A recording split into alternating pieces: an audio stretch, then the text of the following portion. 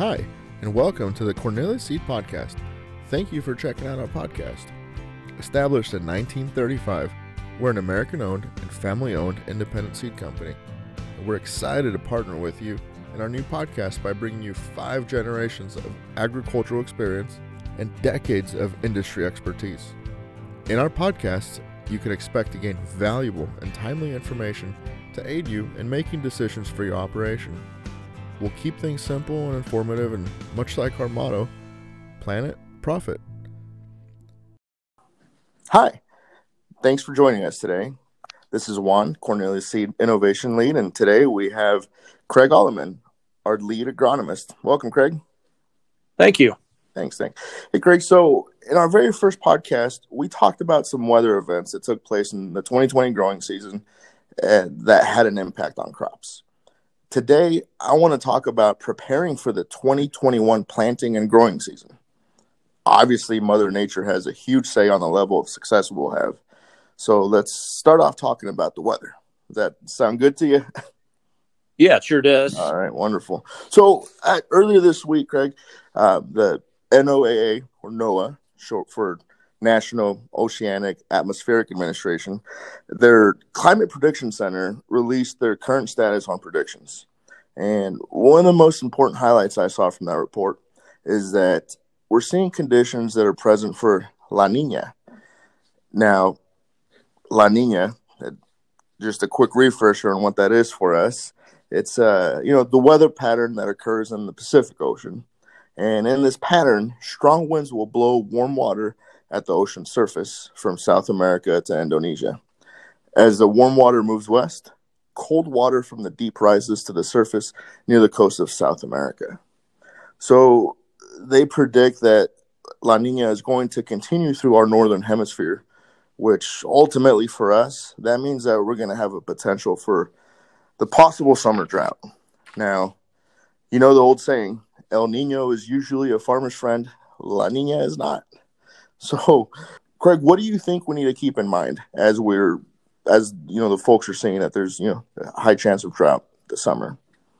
Well, first of all, there's no predicting whether we will or not. I mean, we very easily could just have a nice normal year, have a rain every week, and everything will be fine. But with the fact that we are going to, it looks like, set up to have a La Niña, and also some of the models that they use to predict the weather 3-4 months out, it looks like there's a good possibility. So, it's worth at least preparing for that situation and maybe do a few things, that would be a good practice anyway, but will set us up hopefully if we do have another drought again. And remember, we're just coming out of a drought in our part of the Corn Belt. We had a late summer drought, went most of the month of August without rain in a big chunk of our area. So, we don't necessarily have a whole lot of subsoil moisture built up anyway. And so if we stack another drought 2 years in a row, we could see some pretty significant tough situations across the Cornelius footprint. I'm sorry, just a quick question on that then. Sure. How does that relate to planting early? Well, just common sense. If you think about the earlier you get planted, the earlier that crop can get set up and into the reproductive stage. And just year in and year out, we're going to be hotter later in the summer. So if you can get the crop up and going and maybe get into the reproductive and get some grain field done before you get the extreme part of a late summer drought, mid-July through the end of August, then potentially, you could gain some bushels by doing that. So, that's what when we talked about the possibility of a La Niña and the possibility of a drought, that's one thing we can do is just make sure that we are prepared to plant early. So we all know, you should know what your ultimate planting date is in your area based on local university data and your experience. But, I think it's really year in and year out, but especially a year like this, it's important to be ready at least 2 and preferably 3 weeks ahead of what your normal planting date would be. And then we just simply watch the temperatures, and we watch the soil moisture and the forecast then. So, really it's just important that if the soil conditions are excellent and we've got some warm conditions where hopefully we're 50 degrees in the soil, can get that seed planted and get it germinated, and on the early side of your optimum planting date, then this would be a good year to take advantage of that. And, corn, we have to watch it on the early side. We can potentially get hurt more by planting corn too early than we can with soybeans by planting them too early. And so, I think the important thing, if you're looking at planting corn early, you want to be on the front side of that warm up system that you get that you're watching, as opposed to the back side of that. So in other words, if you've got 5 days of 70-degree weather in early April and the soil conditions are perfect, then get out there and take advantage of 2-3 days of planting corn. But when you get on the backside of that, when they're predicting it's going to turn off cold, you want to shut that corn planter down, and then maybe switch to beans at that point in time, because the beans just won't suffer quite as much from a cold shock or cold damage, when that seed is trying to germinate and emerge. So, that's just a couple of things you can do. I think just be prepared to plant early, and then kind of watch that corn a little bit more than the beans, and make sure you shut that corn planter down, earlier than the bean planter. Okay. So I think it's safe to say that, here recently we've been seeing some high grain prices, and given that opportunity is there for the farmer, can we perhaps take a different approach with our inputs? Yeah, I think that's a good point and a good question.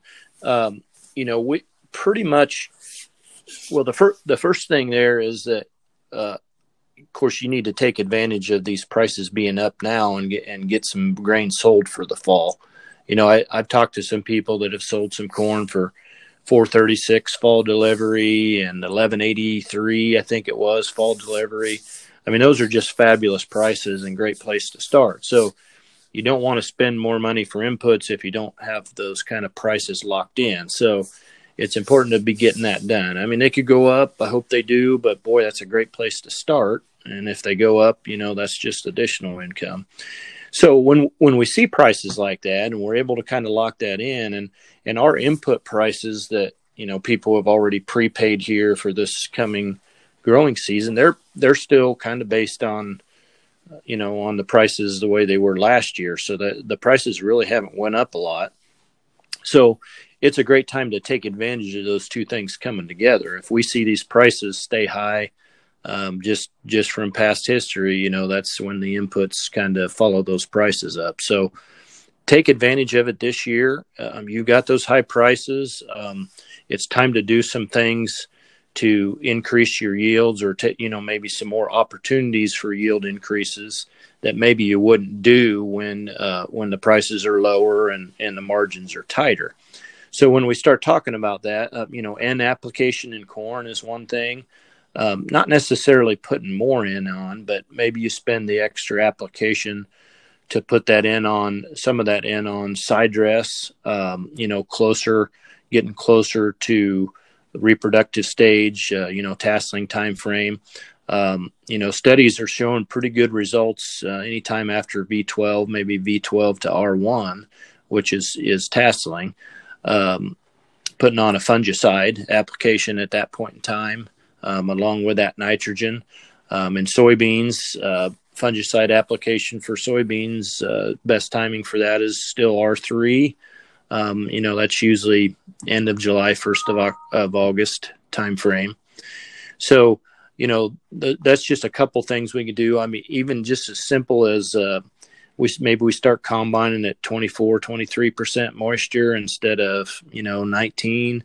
We'll get less shelling at the head, but we're going to get higher yields that way because we have a few extra dollars now to spend on drying that corn down. So, that's just some simple things you can do. There's lots of other inputs. People sometimes play with some foliar fertilizer type things, but those are the big ones, kind of getting that end application split out and getting it closer to tasseling, and then fungicide on the corn and the soybeans. That can gain you some bushels, and if the bushels are worth more, then you'll at least get your return, or hopefully you'll make a nice profit from that as well. Absolutely. I think the biggest takeaway from having this conversation with you is that you just try to be prepared. Like you said, and I misspoke earlier, you really can't predict, but you can plan for it the best you can. And just try to be prepared in case you can get out in that field earlier. And like you mentioned, perhaps we can evaluate our inputs and see if there's another strategic approach to having a better position at the end of the year. Yeah, and that's just a real good way to sum it up. And again, I hate predicting a drought because I've heard that done a lot of times through the years and it doesn't come to fruition. But we know the temperatures out there in the ocean are to a point where we're going to have a La Niña most likely, and that again the subsoil moisture is already pretty low in our footprint. So, we're in that position that we need to at least think about that and control what we can control with that. And early planting, I think, is one thing, just so we can get that crop hopefully matured before we get into some of that extreme drought at the end of the summer.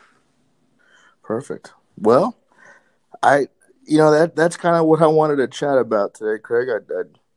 I appreciate your time, and I know we made a quick one here today, but we want to make sure we're just sharing, timely and valuable information to our listeners and to our folks that got a chance to listen. Thanks for joining us, and don't forget to like our podcast and subscribe to it. And if you have a chance, hop on over to Instagram and check out some of the pictures we've been sharing here lately.